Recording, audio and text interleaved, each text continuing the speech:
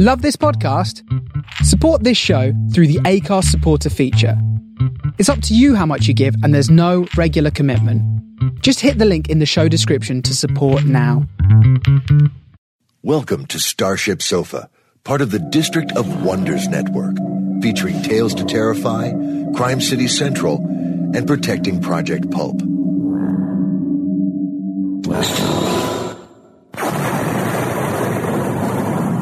Everyone has a story in the District of Wonders. Come and find yours.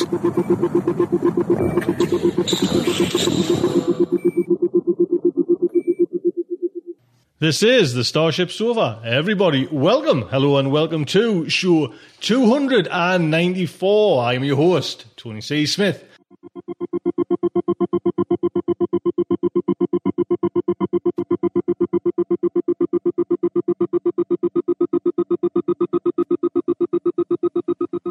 Hello everyone, I hope everyone is fine and dandy. What a glorious day, what a glorious week we've had over here on the northeast coast of England. Beautiful weather, not too hot and not too cold, so almost time for flip-flops, God help us. Listen, I hope everywhere where you're staying on this planet that it's not too sweltering hot and not too cold either. I hope you have a pleasant time ahead. I'll tell you what's coming in today's show. First up, we have a fact article, Morgan with his Everything. Then we have the main fiction, which is Caroline M. Yoachim, The Philosophy of Ships. A great show. I do hope you'll agree. Before we get into the main things, I just want to plug again SofaCon. Just want to give you a heads up, really. It is the fastest selling event I've ever put up. Soon as I kind of announced it, and had that day when on the Wednesday, last Wednesday, when tickets went on sale, they just screamed out the doors, which was normally, it's like it's like pulling teeth when you put an event on, it's the kind of really the last few days where at least you kind of cover your losses for more than for one that I'm hoping for. But with the SofaCon, it's been fantastic. In the first day, we sold more in the first few hours than the Writers' Workshop. And I know the Writers' Workshop, the last one, Mike Resnick and Paul and Philip, it works, Writers' Workshops, the specialised events. But the SofaCon one just bleezed past that within a few hours of the number of downloads. And in the first week, we've sold half the tickets allocated. That's just staggering. Do you know what I mean? I think maybe a couple more. So if a couple more sell, it's the biggest selling event I've ever had. And like I say, we don't even start until it kicks off on the 28th of July. So what I'm desperate for, what I want is people that kind of listen to the show week in, week out, who get what we do, who want to come over to the SofaCon. That's who I want to kind of, it's like a big family event. It's like a fun day. It's like the relatives coming around and having like a big garden party. That's what we're after. Do you know what I mean? The ship's landing there. And we're seeing the relatives after a few years. So it'd be lovely if, people that kind of just get what we do and everything like that come along to the event. So I'll keep yarping on about it. I certainly will.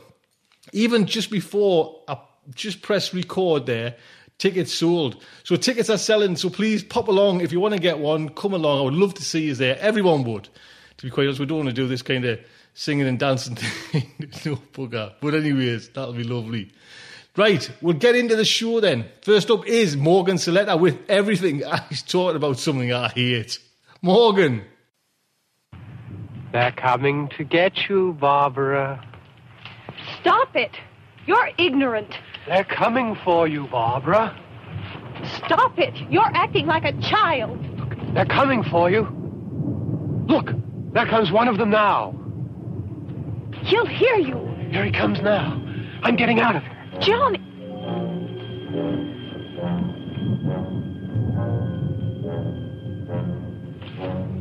Oh! No!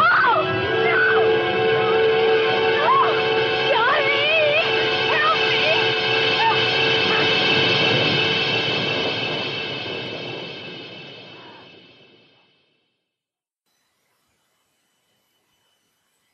Hello and welcome to another episode of Life, the Universe, and Everything. I'm Morgan Saletta, and this, ladies and gentlemen, is The Zombie, From Voodoo Slave to Cannibal Plague. From the steaming mountain jungles and sugarcane plantations of Haiti, the Walking Dead zombies have shuffled, shambled, and occasionally run onto the world stage and into the global imagination. Emerging from Welsh tin mines and suburban cemeteries, these Walking Dead have been transformed from a folk mythology to a figure of both apocalyptic proportions and carnivalesque celebrations. The inspiration for this episode came from one of my few recent fiction reads, World War Z, soon to be released as a major motion picture. I'm scared. How do we know they're coming? They're coming. Ready?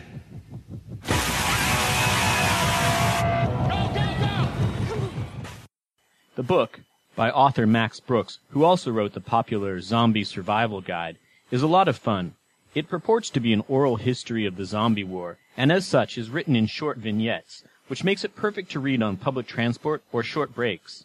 A while ago, I got interested in the whole idea of the zombie apocalypse, which crops up everywhere from government education campaigns about epidemics to internet community forums for survivalist types, such as the Zombie Squad. And then, of course, there are the carnivalesque zombie walks, even zombie pub crawls, that have been cropping up over the last decade in cities from the U.S. to Australia. Practically everyone knows that the original zombies were the creation of voodoo witch doctors in Haiti. But at the same time, the zombie as we know it today really crystallized in the works of George Romero, beginning with The Night of the Living Dead, an excerpt of which you heard opening this show.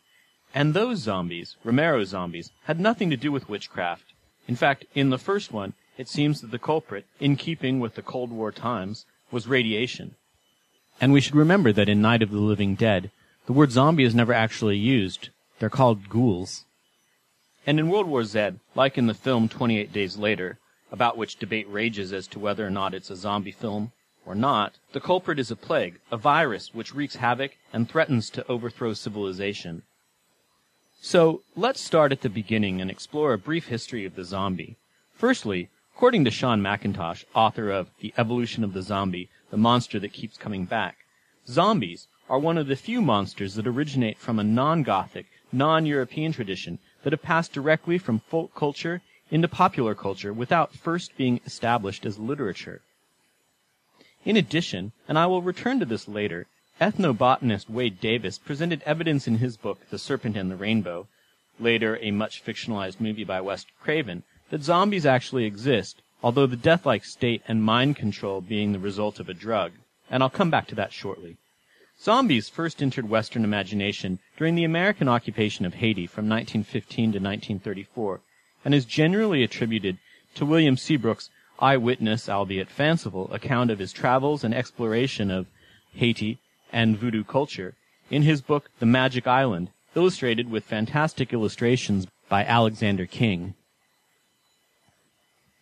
Seabrook was a lifetime transgressor, an alcoholic, and later a suicide, who sought, as did many artists in the 1930s, to break the constraints of civilization by seeking what he believed were his primitive roots in the African, seeking witchcraft in Haiti and cannibalism in West Africa.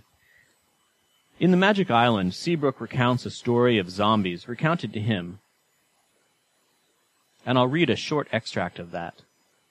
Again, from his book, The Magic Island, published in 1929. In this extract, Seabrook is talking to his friend Polynice, who is describing to him the story of zombies and assuring him, despite his skepticism, that they are real.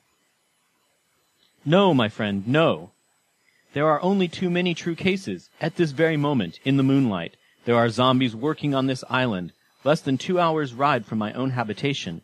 We know about them, but we do not dare to interfere so long as our own dead are left unmolested. If you will ride with me tomorrow night, yes, I will show you dead men working in the cane fields. Close even to the cities there are sometimes zombies. Perhaps you have already heard of those that were at Hasco? What about Hasco? I interrupted him. For in the whole of Haiti, Hasco is perhaps the last name anybody would think of connecting with either sorcery or superstition. The word is American commercial synthetic, like Nabisco, Delco, Soconi. It stands for the Haitian American Sugar Company, an immense factory plant dominated by a huge chimney with clanging machinery, steam whistles, freight cars. It is like a chunk of Hoboken. It lies in the eastern suburbs of Port-au-Prince, and beyond it stretch the cane fields of the cul-de-sac. Hasco makes rum when the sugar market is off, pays low wages, a shilling or so a day, and gives steady work. It is modern big business, and it sounds it, looks it, smells it. Such, then, was the incongruous background for the weird tale Constant Polynice now told me. The spring of 1918 was a big cane season, and the factory, which had its own plantations, offered a bonus on the wages of new workers. Soon, heads of family and villages from the mountain and the plain came trailing their ragtag little armies, men, women, children, trooping to the registration bureau and thence into the fields. One morning, an old black headman, T. Joseph of Colombier, appeared leading a band of ragged creatures who shuffled along behind him, staring dumbly, like people walking in a daze. As Joseph lined them up for registration, they still stared, vacant-eyed like cattle, and made no reply when asked to give their names. Joseph said they were ignorant people from the slopes of Morno Diable, a roadless mountain district near the Dominican border, and that they did not understand the Creole of the plains. They were frightened, he said, by the din and smoke of the great factory, but under his direction they would work hard in the fields. The further they were sent away from the factory, from the noise and bustle of the railway yards, the better it would be. Better indeed, for these were not living men and women, but poor, unhappy zombies whom Joseph and his wife Croyance had dragged from their peaceful graves to slave for him in the sun. And if by chance a brother or father of the dead should see and recognize them, Joseph knew that it would be a very bad affair for him. So they were assigned to distant fields beyond the crossroads, and camped there, keeping to themselves like any proper family or village group. But in the evening, when other little companies, encamped apart as they were, gathered each around its one big common pot of savory millet or plantains, generously seasoned with dried fish and garlic, Croyance would tend 2 pots upon the fire, for, as everyone knows, the zombies must never be permitted to taste salt or meat. So the food prepared for them was tasteless and unseasoned. As the zombies toiled day after day dumbly in the sun, Joseph sometimes beat them to make them move faster, but Croyance began to pity the poor dead creatures who should be at rest, and pitied them in the evenings when she dished out their flat, tasteless bouillie. This story is particularly interesting because it reveals the origins of the zombie legend in the pain of slavery, which Haiti had ended in the world's only successful slave revolution, but whose memory was still fresh in the new corporate economic exploitation and near slavery in work at the cane fields during the American occupation. What struck me as particularly interesting as well with this zombie legend was the parallels in this form between the zombie and the figure of the robot, the machine worker, as it had emerged in the 1920s in Karl Čapek's Rossum's Universal Robots, the word for robot coming from the Czech word for worker, as I have discussed in previous episodes. Seabrook's book, and Seabrook himself, received much popular attention, and other books catered to a public avid for sensational descriptions of voodoo, such as John Huston Craig's Black Baghdad and Cannibal Cousins. The zombie legend also came to the more serious attention of anthropologists in the 1930s.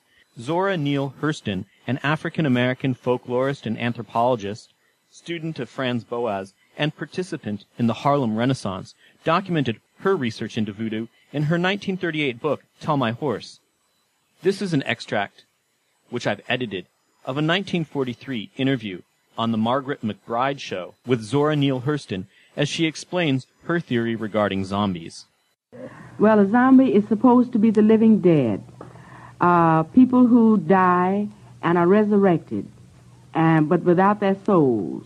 And they can take orders, and they're supposed to be never to be tired, and to do what the master says without cease and without being tired.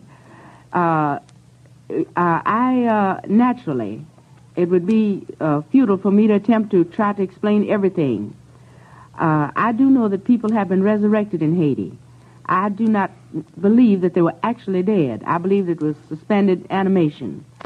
And since there's no embalming there, it's possible. And since people are not buried below ground, they have the above-ground vaults as they do in New Orleans. And they take corpses out. It's been proven, there have been cases proven where folks have been dead and folks thought they were done for, and months later somebody finds them somewhere in some hidden place, actually alive, but without their minds. And the process is that the Bokar, you know, they have two kinds of priests in Haiti. The Hungan, which is the regular voodoo priest, and then the Bokar, who is supposed to be a wicked priest. It is stated that a Hungan is not a Bokar, and a Bokar is not a Hungan. However, one and the same person sometimes acts the same, so that you have to take that with a sort of box of salt about one of them not being the same.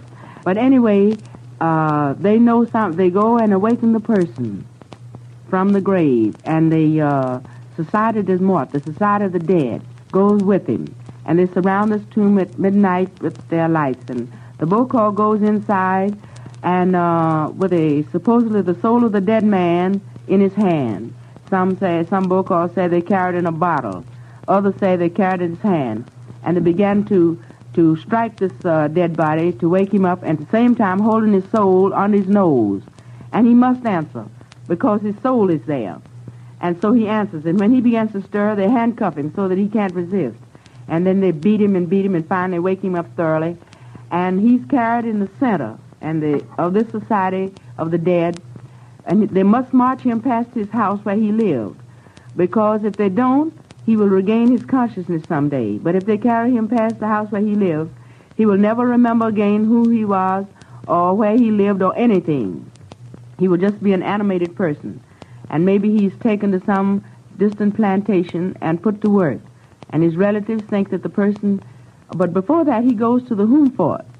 That is the voodoo temple. And there he's given a drop or two of a colorless liquid, and in the course of a ceremony, and he will never remember again. Of course, they never give them salt. They claim that salt will tend to counteract that, and they will remember who they are. And this particular zombie, whom I photographed, whom I think I'm the first person on Earth, and probably the last one to ever photograph a zombie, she had died in 1907, and nobody saw her anymore until 1936, when she was found naked on a road. But she remembered a little. She remembered where she used to live, and she went to this plantation that used to be her father's, which was now her brother's. She was identified by her brother, her ex-husband, her son, who was now grown. He was 2 or 3 years old when she died in 1907, and she was identified, and she was officially identified by the Haitian government, and that was all the records of her death and her burial, and I photographed her in 1936. Mm-hmm. And in Haiti. The picture was published first in Life magazine, and is in this book here, Tell My Horse, the picture of the zombie. Zombies do exist, but the moot question is whether they can raise people from the dead.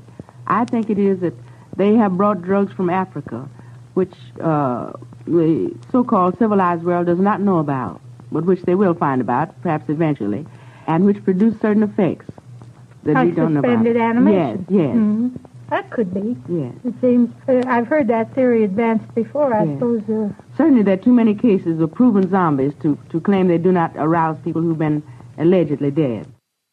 This interview can be heard in a more extended form on YouTube. I'll put the link in the forums. Hurston's intuition that there might be a pharmacological explanation to some of the zombie accounts she herself met a woman thought to have been zombified, were the starting point for Canadian ethnobotanist Wade Davis's later research in Haiti, which formed the source material for 2 books, Passage of Darkness, The Ethnobiology of the Haitian Zombie, which is a heavily referenced academic work, and the more popular account, The Serpent and the Rainbow. Davis's basic claim is that there are rare but real cases of zombification, and that the death-like state is primarily due to tetrodotoxin from the pufferfish, or the Japanese fugu, and that plants containing DMT are administered to the victim afterwards to induce temporary psychosis and suggestibility. His theory, particularly the role played by tetrodotoxin, have been seriously questioned by other researchers, but his research is undeniably fascinating, and the thesis a bold attempt to solve the mystery of the zombie. In this interview with the Canadian Broadcasting Company, a young Wade Davis talks about his research. For centuries, fantastic stories have emanated from Haiti about voodoo rituals, about people being raised from the dead, and mysterious secret societies. Wade Davis is a Canadian student at Harvard, spent a couple of years in Haiti trying to uncover the truth behind the stories of voodoo and zombies. The results of his investigation are in his new book, The Serpent and the Rainbow, and he joins me this morning in the studio. Good morning, Wade. Hi, Peter. Tell me what you set out to do. Were this essentially an academic exercise or an exercise in adventure writing? Oh, no, it was strictly an academic project, and I must say that when I first was brought into the investigation in 1982, I myself would never have thought for a minute that zombies could exist, and for that matter, I knew very little about Haiti and nothing about its African roots of the people there. It started off simply as an assignment. My specialty is ethnobotany, which is just the study of plants used by man, and especially in our interest, traditional societies. And I was simply brought into this investigation to look for a long-reported folk poison that was said to bring on a state of apparent death that would actually allow a person to be buried alive. But as I'm thinking, as when you came back and you started to sort through your material, and I mean, the book is assembled so much, it begins so much like a good old sterling adventure yarn. Mm-hmm. You must have been aware of that as you were writing it. Oh, I was aware of it. Not all the professors have beautiful daughters, and all those things happen to you. You have a kind of it's just set out. I mean, it starts like a movie. Well, it really, in a sense, I suppose, had that kind of tone to it. I wrote it in the first person because it seemed the easiest way to allow the story to tell itself. And as I mentioned before, I went down there with no preconceptions and looking for this one preparation, and the whole thing kind of opened up a Pandora's box. And in a sense, the whole zombie investigation per se became just a metaphor for understanding this whole culture, this extraordinary society of Haiti and of Haitian voodoo. As I mentioned earlier, The Serpent and the Rainbow was also later adapted, and heavily so, into Wes Craven's horror film of the same title.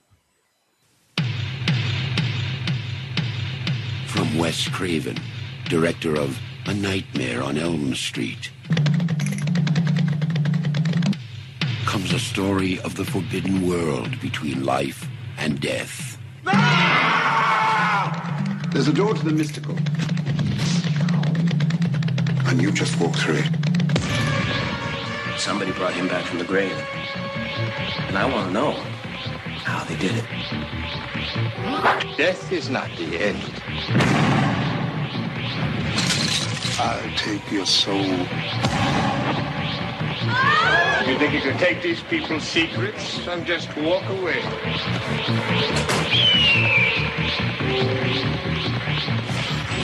In the shadows of the imagination lies the ultimate nightmare.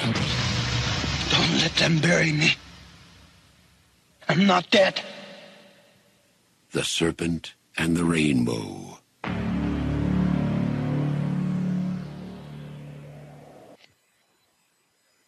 The first silver screen appearance of a zombie was in the Halperin Brothers' White Zombie, a tale of possessions starring Bela Dracula Lugosi as a plantation owner desirous of another's wife, who hires a voodoo sorcerer to help him obtain his desire. From Haiti, land of the voodoo, comes the most infamous cult of all. Bela Lugosi as Murder Legendre, master of the undead damned. The sinister power behind the White Zombie.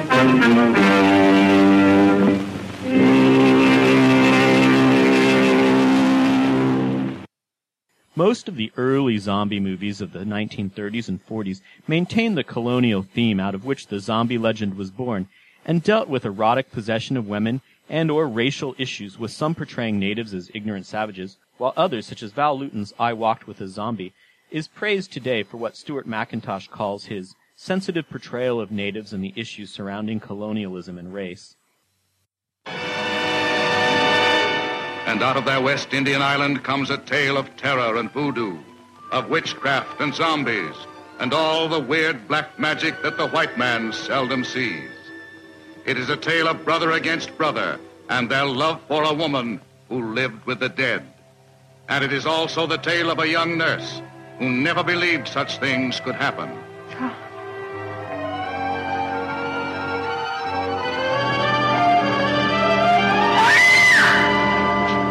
Are you trying to tell me that the voodoo priest could cure Mrs. Holland? Better doctors. Dambala, This woman is ill.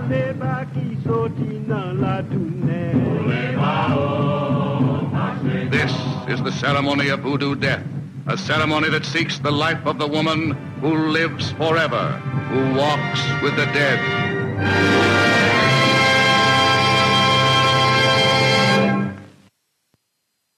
According to Macintosh, zombies did not feature heavily in horror films of the 40s, but the 1950s and 60s marked a transitional phase where the concept of what a zombie was began to mutate, as did their appearance, which until then had been largely shuffling but still rather clean monsters, that is, freshly dead. Hammer's 1966 film, The Plague of Zombies, popularized the rotting appearance of zombies emerging from the grave.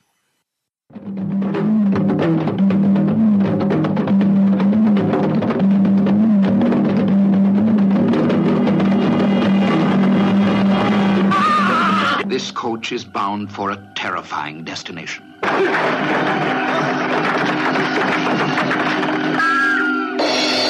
Dead. But no corpse can remain at peace in this village of the undead, this land of the zombies. In this place, no one is safe. No one can hide from witchcraft, superstition, and fear.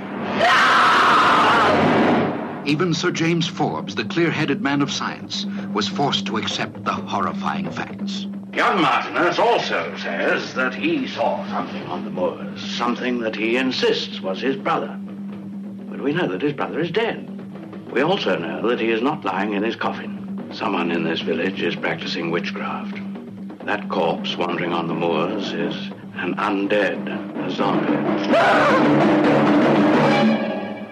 A place dominated by men without morals, whose bloodlusts are excited by hunting a human quarry. When Sylvia Forbes hated the young squire, it was dangerous. But when she fell in love with him, it was lethal.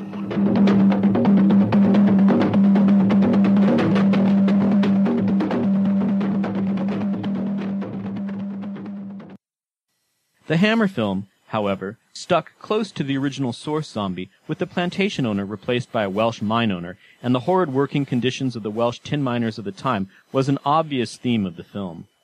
But of course, the zombie emerged truly transformed from the country cemeteries of George Romero's 1968 Night of the Living Dead, whose basic premise of a small number of survivors holed up and fighting for their lives against the onslaught of the voracious walking dead set the theme for many later zombie films.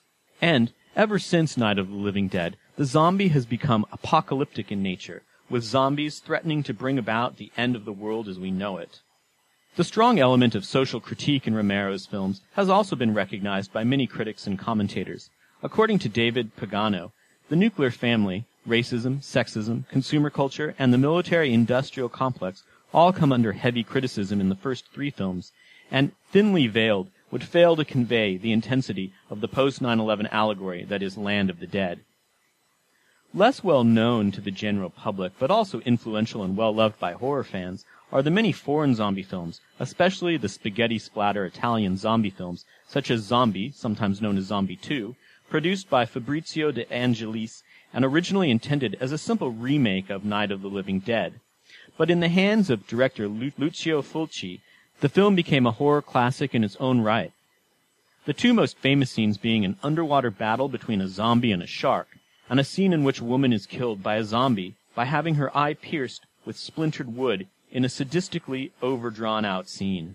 Of course, there are so many zombie movies, and even television series such as The Walking Dead, that I couldn't hope to talk about them all, but I'll close by briefly mentioning 28 Days Later.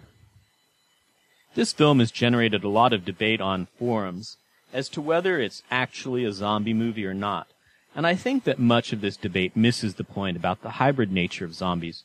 Sure, 28 Days Later isn't a Romero zombie film, and no, the infected are not dead as such, but they certainly are no longer human, and there is no denying that the movie incorporates many zombie elements in it. But the point is, the entire zombie genre is like this, a hybrid. Romero zombies have little in common with the original Haitian zombie legend, but that's because of the hybrid nature of the global popular imagination that has spawned them, combining elements of horror and science fiction in a genre that, unlike its monsters, be they shamblers or runners, is far from dead. And that's it for now, ladies and gentlemen. This has been another installment of Life, the Universe, and Everything, Reflections in Science, Science Fiction, and Philosophy. And I'll leave you with this clip by the psychobilly group The Meteors, She's a Zombie Now.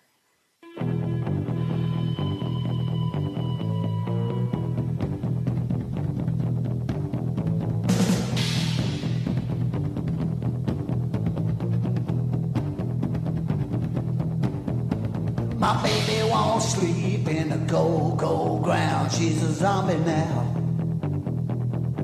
Oh, when the moon comes up and the sun goes down, she's a zombie now.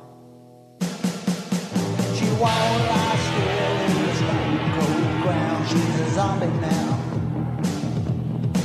At midnight, we meet them and fool around, 'cause she's a zombie now.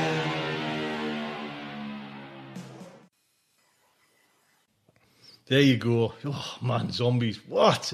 God, I cannot stand them, man. They scare us so much. Do you know what I mean? 46-year-old kid, frightened kid. You know what I mean? Oh, just can't grip us with something fear inside. It's horrible. Anyway, Morgan, the quality was fantastic. The subject matter was a little bit strong for me. Next up is the main fiction, and it is by Caroline M. Yoachim. I'll give you a little heads up about Caroline. A writer and photographer, lived in Seattle, Washington. She is a graduate of the Clarion West Writers' Workshop and was nominated for a Nebula Award in 2011 for a novelette, Stonewall Truth. Her fiction has appeared in Asimov's Lightspeed and Daily Science Fiction, amongst other places. For more about Caroline, check out our website, carolineyoachim.com. And this story came out in Interzone, just a fantastic British genre magazine as well. Do you know what I mean? Just pushing out some cracking stuff. Keep an eye out for Caroline.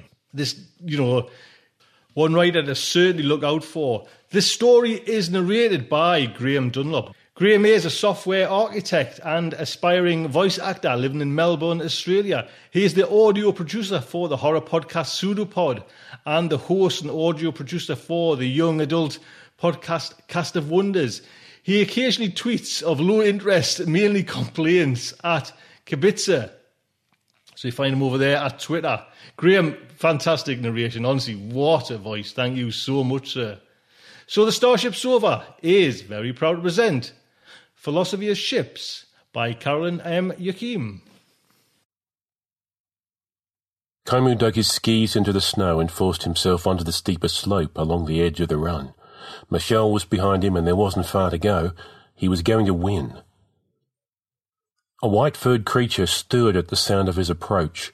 It rose up from the snow and stared, paralysed, directly in his path.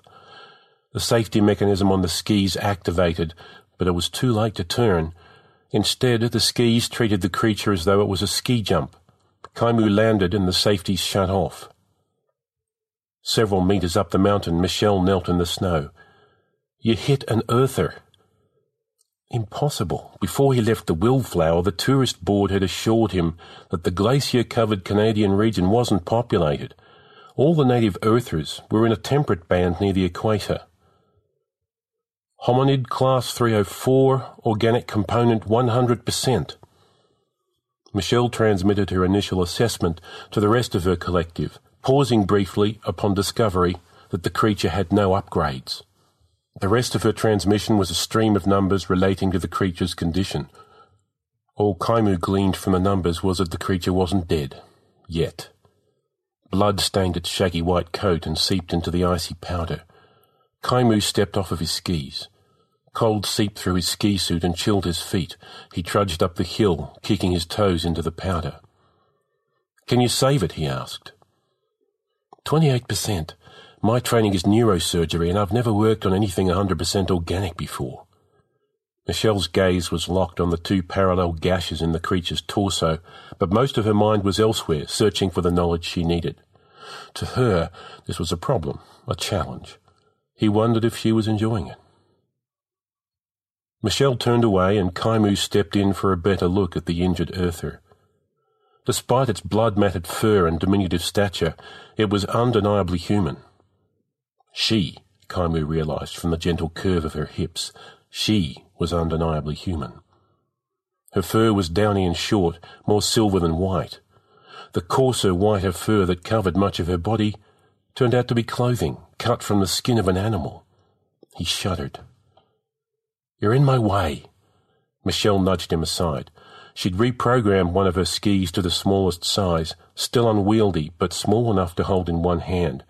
She drew the sharp edge along the earth's outer furs, cutting away the clothing. Unable to see, Kaimu extended sensory tendrils, tapping into Michelle's visuals and trying to grasp the severity of the injuries. "Too distracting," Michelle informed him. She banished his consciousness into a memory cache. In the memory, there are 3 consciousnesses in Michelle's body. Michelle, of course, and Jasmine, who isn't so bad. Elliot, however, Kaimu finds deeply disturbing. Not the man himself, but the idea that Michelle is part male, or that another man's in his girlfriend's head. Kaimu tries to tangle himself only with Michelle, but the 3 are so intertwined he has no choice but to dissolve into all of them. Kaimu recognises the memory. He's on planet-side leave on Nova Terra, and it's his first time visiting Michelle at work. She's been easing him into her life. It's a new experience for her to share herself without drawing him into her collective. It's new for him too. Michelle reviews patient data files while she waits for him to arrive. All around her, Hospital 617 buzzes with activity. In physical space, the hospital is a cavernous room, 1 floor, no walls. In headspace, there's more privacy, walls that give the illusion of each patient having a separate room. As part of the staff, Michelle doesn't bother uploading the headspace sensory inputs. Through her eyes, Kaimu can see the entire floor. Specialists of all sorts hover over their patients. Most of the work is upgrades, body reconstruction, routine anti-mortality treatments. Neurosurgery Team 8 to 27-12. The woman in bed 27-12 is old. Not in the sense that Kaimu is old. His age comes from time dilation from his trips between the stars. Her skin is wrinkled and blotchy, and her hair is thinned so he can see the top of her scalp. She's frail. Her body is giving out. Kaimu sees himself weaving across the hospital floor. He feels his kiss on Michelle's cheek. He hears himself ask if she's busy. She tells him yes, but stay anyway. So he does. She goes back to the woman. Elliot crowds his way to the foreground with patient information. Noelani Lai. A flood of data packets swirl around the name, age, medical history, anything that might be relevant to selecting a treatment. Jasmine dilutes herself into the hospital archives, matching Elliot's patient data to other surgical cases. The mini-collective reconvenes and decides that the woman's body is inoperable. Insufficient regenerative capabilities. Instead, they will rewire her organics to allow her consciousness to disengage itself. She can be installed into a new body later if she so desires. Michelle peels away layers of skin and cuts through Noelani's skull. The tissue beneath is predominantly organic, with traces of ancient wiring, more primitive than Kaimu.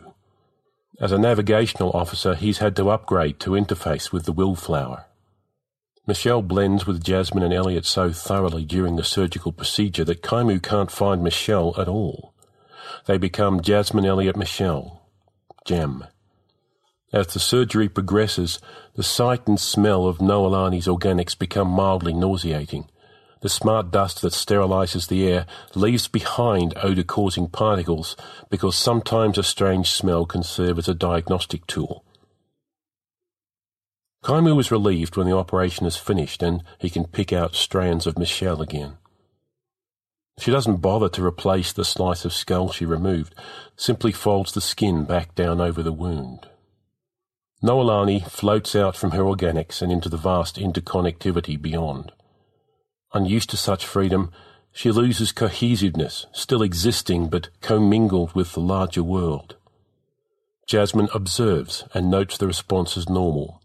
25% of patients who are absorbed in this way eventually recohere.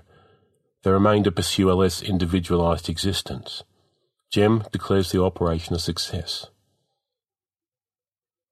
Michelle, the real-time Michelle on the mountain, has shown him what she wants him to see, but now there is something he wants her to see. Awkwardly, since he isn't used to manhandling other minds, he takes control of the fractional portion of Michelle that led him here. He binds them to the hospital recording of a young woman. The woman is Noelani's granddaughter, Amy. She hurries through the maze of hallways filled with an overwhelming sense of worry. Not for Tutu, but for Mum. She remembers Tutu from her childhood, an energetic woman with long black hair who held her hand in Southside Park while they fed energy chips to the mechanical ducks. They'd gone every time Tutu came to visit, from the time she was 2 until the time Amy decided she was too old for ducks. In the pre-op room, Mum is holding Tutu's hand. Mum's eyes are swollen and red, but dry. When she sees Amy, fresh tears roll down her face. "Tutu," she says. "Tutu, wake up. Amy's here." Amy puts her hand on Mum's shoulder, half a hug, because Mum can't turn away from Tutu. "It's okay, Mum." "She was awake an hour ago," Mum says. She pushes gently against Tutu's shoulder. "Your granddaughter is here, Amy." Amy takes Tutu's hand. It isn't the strong hand that she remembers from her childhood. The surgeons wouldn't fix her body. Even Amy could see that Tutu was too old. They would save her by putting her into the collective, and she would be absorbed and lost. Amy can't bring herself to say her goodbyes out loud. The words would be too final, and her voice would fail her. Instead, she squeezes Tutu's hand and thinks the word, goodbye. Kaimu withdraws, taking Michelle with him. They drift back to themselves, and the warm hospital air shifts to the biting chill of the mountain. He has to pause and collect himself. Michelle doesn't acknowledge his return. "That memory meant nothing to you," Kaimu said, disappointed. "You used my access rights to get a hospital recording of a private individual. Those are only supposed to be used in the event of a malpractice suit." She tried to sound stern, but Kaimu could tell that she was more amused than angry. "Besides, I've seen it before. Outdated minds thinking outdated thoughts." "Human minds thinking human thoughts," he snapped back. "I never said the minds weren't human." Her voice was quiet, sad, as though he'd missed something, had failed some test. Her sadness diffused into anger, and he let the argument lapse into silence. The Earther's eyes were open, pale blue, like the colour of the sky diluted with white snow. They reminded him of his son, Kenji, before he disconnected from his body. He'd been 6 years old. Kaimu had married and divorced a few women in the century since, but he never fathered any more children. Michelle was right. He was outdated. He shook the memory away. The Earther's eyes didn't move except to blink. Her right eye was clouded over by cataracts. While his mind had been locked away in the past, Michelle had finished work on the lower gash. Now she reprogrammed bits of her ski suit to serve as bandages. She pulled strips of suit from the back of her neck. Kaimu supposed that the thick curls of her hair would block the icy air. Michelle buried her hand wrist deep into the upper gash. There shouldn't have been room. The Earther's torso was small. She must have pushed all the organs aside. Orbs of blood dotted the blue-green fabric of her ski suit. The fabric refused to absorb the stain, so the globules floated like crimson buoys on the tropical sea. So much blood. "Any updates?" he asked. She wasn't transmitting assessments anymore. Maybe more of the collective was in her head now, eliminating the need to broadcast. "You're not helping," Michelle responded. This time, Michelle sends him to a memory in his own perspective. He recognises where he is from the functionality of the space. Every inch is utilised, cosy and enclosed, but not cramped. He's cradled in the mind of the Willflower, his ship. He's far more comfortable here than he was in the hospital. At least he is until he realises when she sent him. He's in the aft lounge. A group of passengers is gathered around the bar, downing colourful fruit and alcohol concoctions, killing time until they have to get into the stasis tanks. There's an iridescent blue ship roach on the counter, and everyone places wagers on which dimensional coordinates it will take off from. The ship roach scurries about, seemingly uninterested in flight. Off to Kaimu's right, a section of the wall moves. His brain adjusts to recognise Danji, his least favourite of Michelle's collective. Danji is a collective within the collective, like Jasmine Elliott Michelle, but with 7 minds mashed together. He's trendy and arrogant. His genes are spliced with chameleon or octopus or some other long-extinct creature, so that he can change colour at will. He's been hiding against the wall, and now he ripples with yellow stripes. Aggressive. Nearly all the members of Michelle's collective seek novelty, but Danji goes out of his way to make other people squirm so he can study their reactions. "Hey, precious," he sneers, "want to join my collective?" Kaimu doesn't know whether he means his mini-collective or the collective he shares with Michelle. He wants nothing to do with Danji regardless. "No thanks." "You realise how dumb it is to be with Michelle and not the rest of us," Danji continues. He's been in the med ward for several days, and Kaimu isn't thrilled that he's back in circulation. Like loving an arm. An arm isn't conscious, it's not the same. Fine, like loving an arm and the little blob of brain that controls it. Danji turns his head. The left side of his skull is gone, replaced by a clear dome. The surgery he's had done is a brain shaping, purely cosmetic. Instead of the normal folds of grey cortex, his brain has been moulded into the form of a dragon. "I'm getting it colorised tomorrow," he says. Then he lifts the dome that covers the brain. "Want to lick it?" Kaimu backs away as though the exposed tissue will leap out and attack him. Danji laughs, sticks his hand into his skull, and pets the dragon with one finger. The lounge has gone silent as all the drinkers admire the unusual design of Danji's brain. Novelty. The ship roach takes off, and Kaimu is the only one to notice. "Cover that up. Nobody wants to see your little lizard," Kaimu says. Danji's fist smashes through his face. It is a strange sensation, almost painless despite the sickening crunch as splinters of bone are pushed into his brain. The safety protocols of the ship lock down his mind. There are several seconds of blackness. The Michelle fragment skips him forward through time. He's in his cabin. A few paces away, Michelle studies his most prized possession, a bonsai tree. It is centuries old, with roots that curl around a smooth grey stone before disappearing into a shallow layer of soil. The bonsai comes from a simpler time. If you lived in that time, you'd be dead by now, or horribly disfigured. Michelle is in his head, monitoring him. He resents the intrusion. Okay, I'm out," she says. "I had to make sure the reconstructive surgery was successful." "That was barbaric," he says. "Bastard could have killed me." "There's a copy of your consciousness stored in Willflower, so even if the body had been inoperable, I could have generated another manifestation, started from scratch. It would have taken longer, but death wasn't really an issue. Danji doesn't like you, but he's not a monster." "After what he did to me?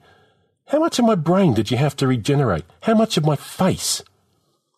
He's practically yelling at Michelle despite the fact that she probably spent the last hour or more putting him back together. Michelle transmits the surgical data. She's regrown 7% of his cortex, mostly frontal lobe, and reconstructed his nose and left eye. This isn't the first time Kaimu has been badly injured. Over the years, almost 45% of his brain and body have been replaced. He doesn't feel any different. "If you have a ship," he says, "and you replace it one board at a time, and all the while it sails, is it still the same ship?"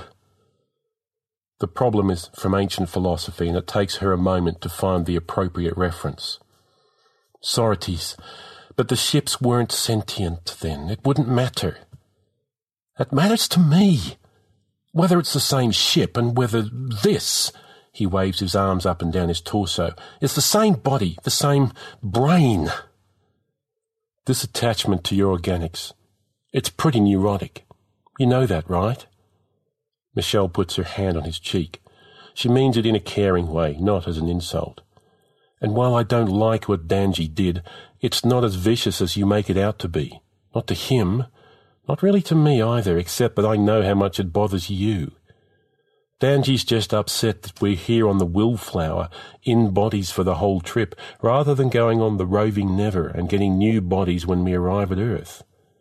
He almost left the collective over it, so now he's frustrated and bored. So it's okay that he smashed my face and sent bone shards into my brain, because he was bored. How could Michelle refuse to understand? No, it's okay because it's just organics. Haven't you ever smashed your fist into the ship's interface console when you were frustrated? Well, that hurts my fist and doesn't damage the ship, he counters. But yes. Have you asked the ship how she feels about it? She's a ship. And you think we're the barbarian. Something happens, not in the memory, but in real time. Kaimu can sense it through Michelle's fragment. He tries to go back, but Michelle resists. Kaimu is certain that something is wrong. Michelle is stalling him, keeping him off the mountain. He flings his consciousness forward through the memory cache against her resistance. She lets him reach the point where they are preparing to ski early that morning in their tent lodge at the top of the mountain. The lodge is programmed with red walls adorned with replicas of ancient Japanese art, delicate cherry branches in black and pink, stylized blue tidal waves, bold black characters done in flawless calligraphy. Michelle doesn't care whose perspective he takes for this memory, so he settles into his own mind. He sits on a bamboo floor mat and yanks on the legs of his ski suit, trying to push his toes up into the stiff boot bottoms. That's ridiculously antique, Michelle says, and I have plenty of paint. You sure you don't want some? Michelle is fresh out of the shower, naked and holding a jar of N body paint. Her skin is pink from the heat of the shower, the colour of cherry blossoms. Sandy brown freckles splash across her chest, trailing down her arms and up her neck. He loves it when she wears freckles. Well, she asks, holding up the paint. Nope, I'll wear this. He points to the suit. Uncomfortable as it is, at least his private parts won't flap around while he skis. Suit yourself, she says. Michelle orders up a cushion and sprawls herself across the squishy blob that emerges from the floor. Comfortable, she opens her jar of paint and applies it to her legs with smooth strokes. Kaimu half-heartedly tugs on his suit, but his attention is focused on Michelle. She's programmed the nanofibre paint to a shifting pattern of blues and greens, sunlight filtering through ocean waves. She paints her way down her thigh, coating the indented curve on the back of her knee, the swell of her calf. By the time she gets to her foot, he's dropped his ski suit and simply stares at her, making no effort to dress himself. She knows he's watching and takes her time, painting the ticklish arch at the bottom of her foot, then swirling paint around each toe. He takes the bait and stands up, his legs encased in the suit to mid-thigh, but the rest of the suit dangling down. You'll get pretty cold skiing like that, she says. You'll get pretty ravished teasing me like that. I'll get pretty ravished after skiing, you mean? She's finished her legs now and starts painting her way up from her hip. I'm already painted from the waist down. I can think of a few ways to get that stuff off. But you won't, she says, because you're a gentleman and I enjoy the anticipation. You enjoy teasing me all day. She laughs. That too. Kaimu watches himself suit up. The Michelle fragment apologises, but doesn't explain why. Kaimu flies down the slopes, skis skimming over fluffy snow. Michelle is behind him, taunting him to go faster. Adrenaline pumps through his system and mingles with an urge to impress her. He gives up on turning and points his skis straight down, letting the pines whiz by in the periphery of his vision. Single trunks blur together, their individuality stolen by his speed. He is the wind in air that stands still. Tendrils of his mind reach backwards for Michelle to share with her this beautiful chaos of falling. The green wall of treeness to his right closes in, swerves in front of him. Fear replaces excitement, and he cannot turn. A single tree separates itself from the others, unmoving despite his speed, because it stands directly before him. It looms over him. Against his volition, his feet shoot upwards and sideways, twisting his body inside the ski suit. He hears the smack of skis on wood, a glancing blow, the safeties on the skis automatically avoiding a harmful collision. His skis reconnect with the snow, back under his control, slowed now, and travelling at an angle to the slope, redirected by the tree. Michelle lets out a whoop behind him, as though he'd skidded off the tree on purpose, a trick to impress her.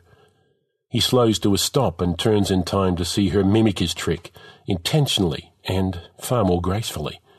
She stops on the hillside above him, spraying him with snow in the process. "Good trick," she says, smiling. He relaxes after that, knowing that the skis can rescue him from his own ineptitude. In short order, they reach the bottom of the mountain and cuddle together in the A-grab chute that propels them back to the top. From above the tree line, he can see mountains in every direction, monuments of ice and rock reaching up to the sky. Down the other side this time? "Race you, meet you up at that rock," she says, and dumps the coordinates to his navigation system. "You win. I'll give you a head start." "Okay, I go!" She gives him a little shove, sending him over a ledge and onto a steep mogul-covered slope. The skis recognise his inability to deal with the bumpy conditions and swerve through the bumps. He gets the hang of it, and before it flattens out, the safeties turn off again. "Now me!" Michelle is too far away for speech, so she transmits. There's no way he'll win with such a tiny lead. Well, he can at least make it challenging. He bends his knees, tucks down to decrease the wind resistance. A smattering of trees dot the slope as he gets lower, then denser trees close in around the run. He watches them carefully this time, scanning the slope ahead of him so he'll have plenty of time to turn. Avoid the green. Michelle hasn't passed him yet. He risks a glance and she's farther back than he expected. If he can avoid ploughing into the trees, he might even win. The run curves and Kaimu turns to follow it. He can see the rock in the distance and Michelle is still behind him. Something moves. He'd have seen it sooner, but it was white and he was watching for green. It's running out across his path. The skis slash sideways. The safeties on his skis are old, and to avoid overloading them, he'd simplified the obstacle detection by specifying that he and Michelle were the only humans on the slope. His breath sticks in his chest as the blades tear through fur and flesh. It is worse in memory than in real time. Finally, Michelle releases him. The earther was dead. Her unfocused eyes reflected the empty sky. Kaimu's freshly relived memories mingled with the realities of the present. "You should have let me stay," he told Michelle. "You wouldn't have understood what I was doing," she said. "You don't understand what's happening now. Look." She pointed to the earther, to the wound that stretched across her chest. Several ribs had been broken away. Her heart and lungs were rearranged, shoved off to the sides to gain access to her spinal cord. Blood pooled in the cavity. Michelle had never tried to save the earther's body. All along she'd been working her way down to the spinal cord, trying to pry the consciousness free before the body died. "She's completely organic. Why would you even try?" he asked. "You started organic," she said. "All it takes is time. Time to map the pattern of neuronal connections, time to record the firing patterns." "But we're on a mountainside. You used a ski to cut her open, for God's sakes," he said. "You should have operated on her body. How could you possibly record everything you needed to save her consciousness? And even if you could, she'd never make it on the network." Michelle held up her arm. There was a cut on her wrist. "I reprogrammed some of my peripherals to do the recordings." He needed to see what she had done, to understand, but she was blocking him out. It's my fault, not yours," he said. I'm sure you did all you could. She still refused to let him in. He'd never experienced this before. Sometimes he had blocked her out when he wanted privacy, but she had always been open. He missed the closeness of being tangled with her mind. She must have felt the same frustration when he had closed himself off. From now on, he'd try to be more open to her, less stubborn. You don't have to hide from me, he said. It worked. You put her on the network and she adapted to that? No. She put her hand on his shoulder. He could barely feel her touch through the stiff fabric of his ski suit. I started out that way, but I learned something from you. To me, a body is nothing, but to you, or to her, I'm sorry. You're sorry, he echoed. Then he realized what she'd done. She's there. With you. Michelle nodded. I'm almost done teaching her my body. Her body. What about you? She started but then paused. We are going to merge more fully. Distributed existence was interesting, but it's time for something else now. You're leaving me. I couldn't bring you even if you wanted to come, she said. I'll miss you even with your strange ideas and your locked-off mind, but you aren't ready. And that's okay. Besides, she'll need you. But stay a little longer. And what about her? Leave her trapped in a body she doesn't control? He took her hand from his shoulder and brushed her fingertips against his lips. He had always known that she was beyond him, but instead of trying to grow, he tried to force her to come to his level. Michelle withdrew. He sensed her in the network, mingling with others, dissolving and changing. He felt her brush against the edge of his consciousness, briefly, a goodbye kiss to his mind. Then she was gone. The earther stood before him, not moving. The body was unchanged. Michelle's stunning red hair, her long legs, the exposed patch of neck where she'd peeled away her end paint. There were freckles there, hiding on the pale skin beneath a curtain of curls.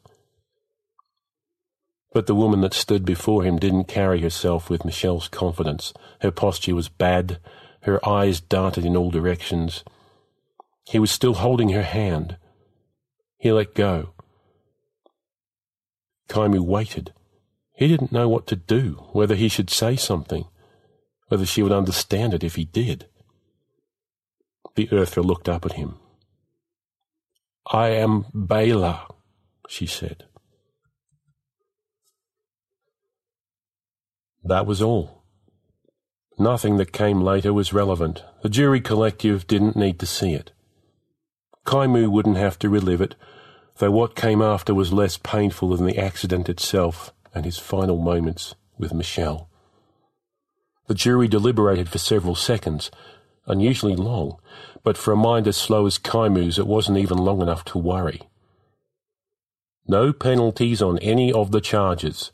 The tourist board acknowledges the non-death of the earther Bela. You are free to go. Bela sat beside him and held his hand, blissfully unaware of most of the proceedings. Out of the corner of his eye, she still reminded him of Michelle, but Bela wore the body differently. No longer fearful, as she was those first moments on the mountainside, but solemn, because the body was a gift. Was she the same person she was before? Hers was a ship replaced, not board by board, but all at once. Kaimu sometimes searched for traces of Michelle, but she was gone. She was not a ship at all. She was the ocean, deep and vast, with a form forever changing in waves of green and blue.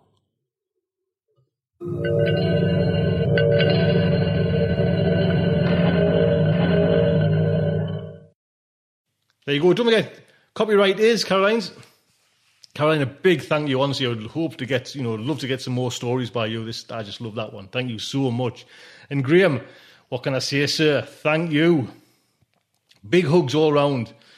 So that is show 294. Thank you so much. Again, please think about coming over to SofaCon. Myself, Amy, Dennis is there. We've got Louise Macaster-Bujold on there. Guest of honour is the amazing Peter Watts. And I'm trying to get him to come out in his bathrobe for the introduction. And he'll do a little speech at the end of it as well. We've got other things. Not least, we have got a quiz. A quiz to end all quizzes. Science fiction fandom podcast extraordinaire, SF Signal, up against the might that is Geek Sky to the Galaxy. And I've just thought there when I was saying that, I had that round the other way around. The last time it was the might of SF Signal. That's the kind of quality you'll find at SofaCon. I hope you'll come along. Until next week, just like to say, good night from me.